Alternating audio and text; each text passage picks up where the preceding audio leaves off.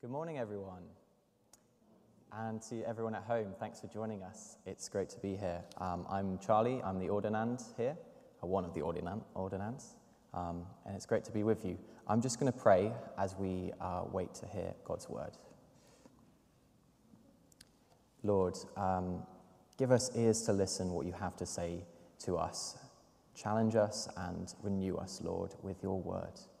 We thank you for the gift of your word, and we are here with open ears. In Jesus' name, amen. Luke 17, 1-10. Jesus said to his disciples, "Occasions for stumbling are bound to come, but woe to anyone by whom they come. It would be better if a millstone were hung around your neck and you were thrown into the sea, than for you to cause one of these little ones to stumble. Be on your guard. If another disciple sins, you must rebuke the offender, and if there is repentance, you must forgive. And if the same person sins against you 7 times a day and turns back to you 7 times and says, 'I repent,' you must forgive." The apostles said to the Lord, "Increase our faith." The Lord replied, "If you had faith of the size of a mustard seed, you could say to this mulberry tree, 'Be uprooted and planted in the sea,' and it would obey you. Who among you would say to your slave who has just come in from plowing or tending the sheep in the field, 'Come here at once and take your place at the table'? Would you not rather say to him, 'Prepare supper for me, put on your apron and serve me while I eat and drink? Later you may eat and drink'? Do you thank the slave for doing what was commanded? So you also, when you have done all that you were ordered to do, say, 'We are worthless slaves. We have only done what we ought to have done.'" Have you ever heard of the term humble bragging? It is where someone wants to show people how good or rich or successful or moral they are, but they try to disguise it so that they appear humble and to look like they're not boasting. I'll show you a few examples. Joe, if you could put that up on the chat. Love is when your 7-year-old knocks your Woman of the Year award off the shelf and smashes it, and you scoop him up and tell him it's fine, because the work you did to get that award is still out there in the world, and I don't need a big bronze eagle with my name on it when I have a drawer full of letters from readers whose lives I've changed. He's more distraught than I am, poor sausage. I'm sure we can all relate. And another one. Next slide, please. I saw a homeless man in front of Walmart, and I was only getting one thing because I didn't have much money. But instead, I bought a case of water and gave it to the man. I gave him the last of my money and walked away crying because I just felt God praising me for putting others before myself. Right. Thanks, Joe. We do this with our wealth, our looks, our opinions, our support for different causes, and social media is the prime place where this sort of thing happens, this humble bragging. It is where we can broadcast ourselves to others with what we want people to know us for. However, this can lead to a sort of false humility, trying to appear humble, but actually boasting. We are often focused on appearances rather than what lies beneath, projecting this incomplete picture of ourselves. But Jesus completely exposes this. In Matthew 23, verse 25, he says, "Woe to you, scribes and Pharisees, hypocrites! For you clean the outside of the cup and the plate, but inside they are full of greed and self-indulgence. First, clean the inside of the cup and the plate, so that the outside may also be clean." Jesus isn't interested in mere outward appearances that we project on the world, the way we try to portray ourselves to others, even if we appear humble or good by doing so. He cares about our inner transformation, which will inevitably impact our outer transformation. If you're ever worried about this, about becoming prideful, about presenting with false humility, and want to be brought back down to earth, just read this passage we read this morning in Luke 17. When you have done all that you are ordered by God to do, say, "We are worthless slaves. We have only done what we ought to have done." If you think you're all that, look no further than Jesus' words in this verse. Even though before he says, "By your faith you will lift up great trees and plant them in the sea," he says, don't make that think you're better than anyone else. You're simply doing what you're here to do. That's it. I spent a year of my life in a community called Young Franciscans, and one of our aims was to be environmentally conscientious. One day, my housemate Alex came home from the pharmacy with a new plastic bag that contained his prescription. I was horrified. "How could you do this?" I said. "It's so terrible for the environment." I gave him a really hard time, listing the things I'd done for the environment, my involvement in Christian climate action, my donating to the World Wildlife Fund, and my caring for the colony of squirrels in our loft. He obviously was a bit shocked. Later that week, I was out getting shopping and realized I'd forgotten my spare bags. So sheepishly, I bought one, went home, dropped off the shopping, and feeling embarrassed, I apologized to Alex for being so unreasonable.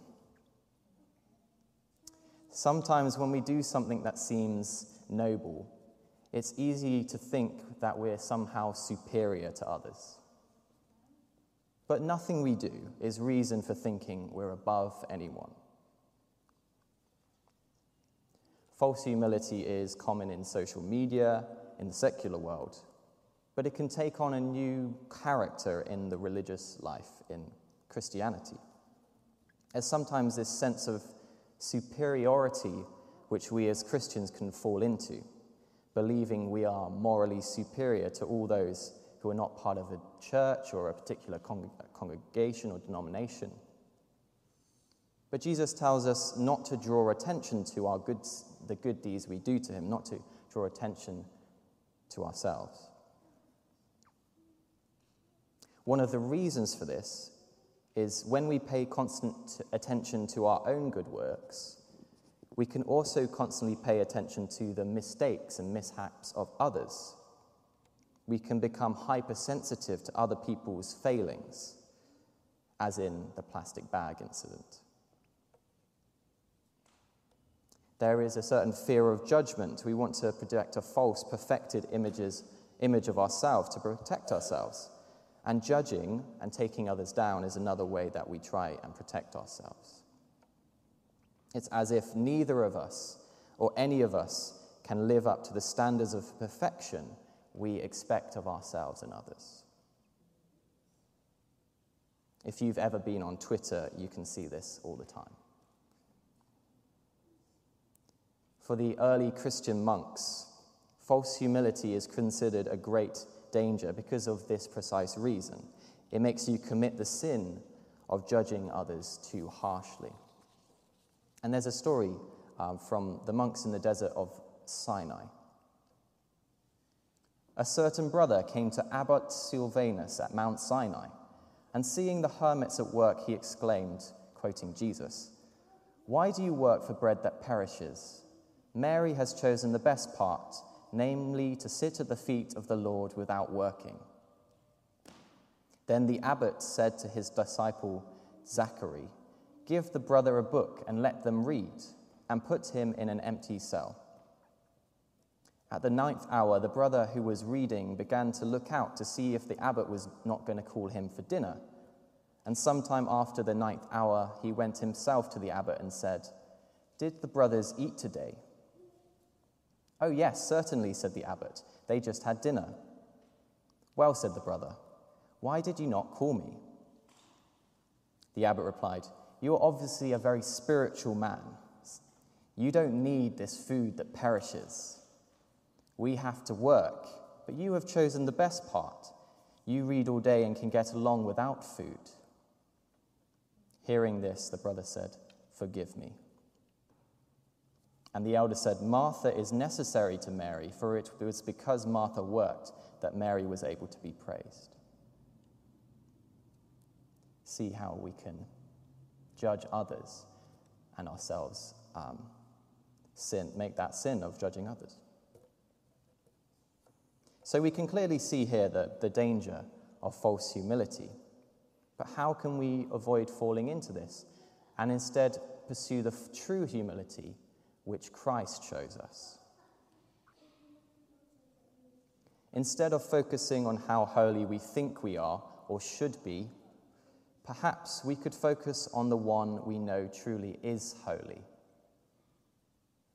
The reading here shows us that all we do for Jesus never is simply our work. It is only us doing what we're told. The reason Jesus had authority and power was because he was only doing what his Father told him and showed him that he should do.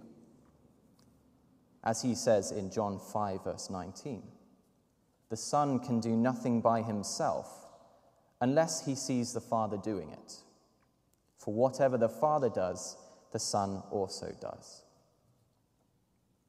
This is our example of real humility. We are slaves to Christ. We are only doing what he tells us and shows us we should do. Another antidote to false humility is what Paul calls being a fool for Christ and not taking oneself too seriously. Now, I'm not recommending that everyone should be brainless, but as Christians, we can recognize the foolishness and absurdity of the gospel and ourselves as followers of Jesus in the eyes of the world. And what better way to take yourself lightly and to appear foolish in the eyes of the world than by being a Christian, someone who believes that Jesus rose bodily from the dead and is seated in heaven at the right hand of the Father. If you started going around every day declaring Jesus Christ rose from the dead, you soon will know what being foolish feels like. But this foolishness, this very foolishness, is our way to real humility. As Paul describes the apostles who follow Christ, he describes them as opposed to the people of the world. The people of the world are wise, they are strong, they are held in honor. But the apostles, we are fools for the sake of Christ. We are weak. We are in disrepute. We have become like the rubbish of the world, the dregs of all things, all society, to this very day. That's from 1 Corinthians 4, 10 to 17. I think you can only say that if you don't take yourself too seriously. G.K. Chesterton is quoted for saying, "Angels can fly because they take themselves so lightly."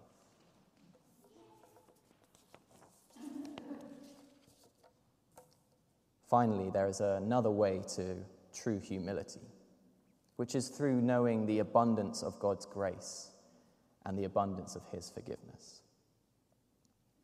We can treat ourselves as imperfect people because we know we are sinners, but we can be content knowing God's forgiveness and grace over our lives. Earlier in today's passage, we are encouraged to forgive. If the same person sins against you 7 times a day and turns back to you 7 times and say, "I repent," you must forgive. Maybe, for example, someone's bought 7 different bags from the 7 different shops. How annoying to have someone do the same mistake to do 7 times in a single day. But if we are encouraged to forgive someone 7 times a day, how much more does God forgive us every day if we turn to him again? How much more graceful is he than us? Sometimes when we find ourselves open to the abundance of God's grace, his forgiveness, and his mighty power, we can feel sort of small. But it's a good feeling of smallness, that God is so large and great and awesome that we can only be overwhelmed by his greatness and his power. And in this place we can find we are no longer concerned with ourselves. We only want to know Christ in those moments. We only want to know God.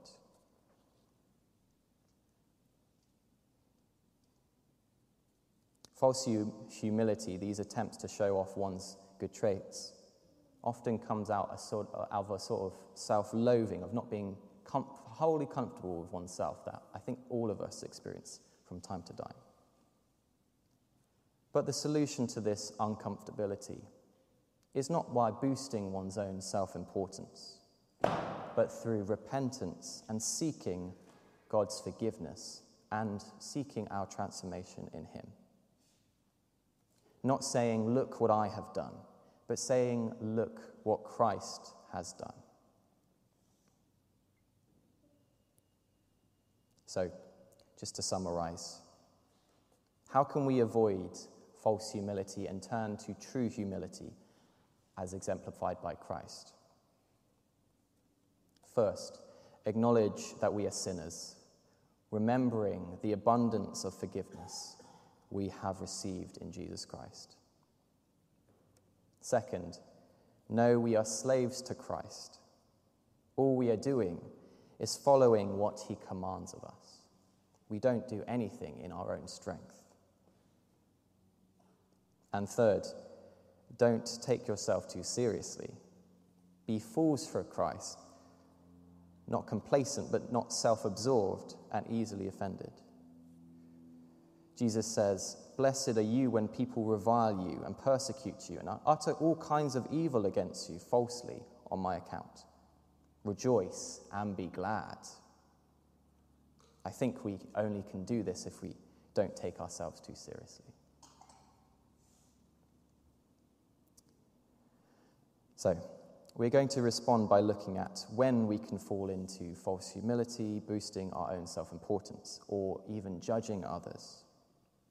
And instead, recognize that true humility is found in being a follower of Christ. And Danny's going to lead us in that.